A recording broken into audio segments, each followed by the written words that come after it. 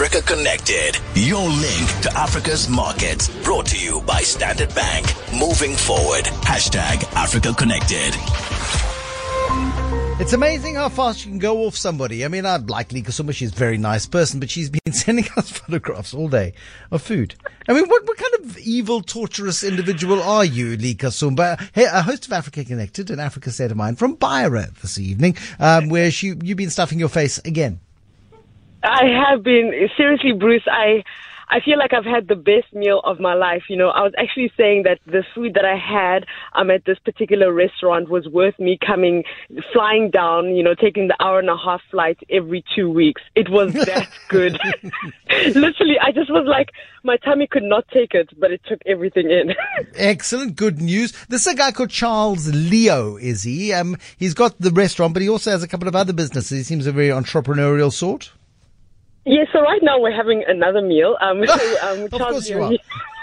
It's hard work. Somebody has to do it. So Charles Leo basically owns the best Chinese restaurant in Beira, pretty much. But, when we asked him about the restaurant business, because as we know, it can fluctuate and, sometimes it doesn't do as well. He said that him and his wife, who've actually been living in Beira for 20 years, and prior to that, they lived in South Africa for 20 years, which I thought was quite fascinating.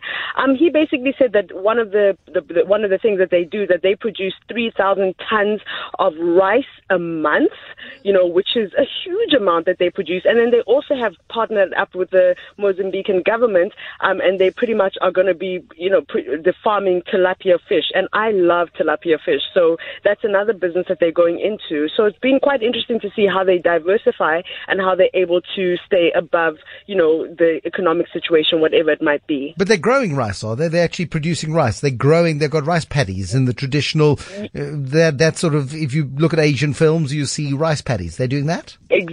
Yeah, exactly like that. They're originally from Taiwan, and he basically said that of everywhere that him and his wife have lived, here in Mozambique as a whole, it's the perfect climate, to grow rice, pretty much exactly like how you described. And he said, because one thing that people don't know is that firstly, in Mozambique, most of their water is not polluted. And secondly, you never run out of water. So it's the perfect environment to grow rice and to be able to produce the amounts that they are producing, as a couple. You met the guys behind a big IT company, a leading IT company in Beira today?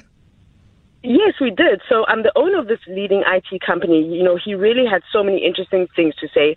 Prior to moving to Beira, he basically was involved in the IT sector in Portugal for 20 years. And in 2011, he decided to make the move to Beira, to Mozambique, to see what it is that they could do.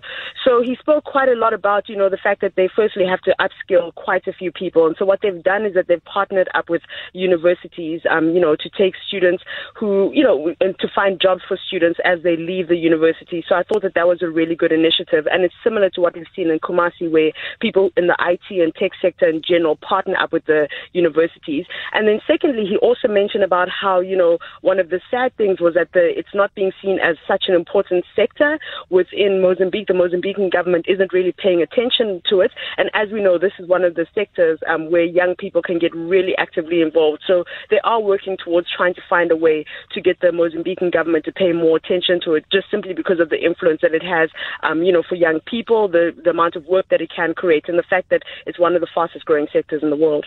Now, Mozambique, notoriously one of the poorest countries in the world. It's a country that's come out of civil war. It doesn't have easily accessible natural resources, but people do seem to be making a plan and hustling very, very effectively.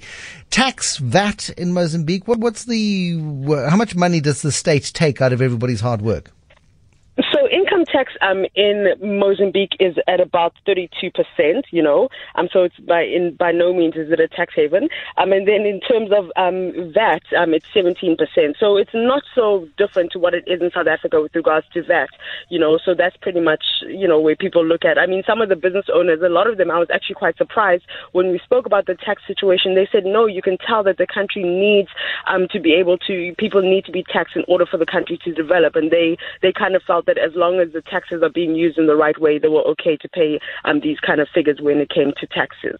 Lee Kasumba, don't let me interrupt your meal. I mean, it's hard. When do we phone her? When do we get hold of her? She's always having a meal. Lee Kasumba, host of Africa Connected and Africa State of Mind. It's a fabulous series, and she's busy doing it, and she's being spoiled rotten. For more on Lee's travels, go to africaconnected.co.za. Standard Bank calls Africa home and drives her growth. Combining their strong African presence with global capabilities, Standard Bank supports businesses that need a banking partner who knows Africa. Standard Bank has partnered with Cape Talk and 702 on Africa Connected to give you in-depth, first-hand insights into Africa's diverse markets and the innovative solutions that come from Africa. Standard Bank, moving forward.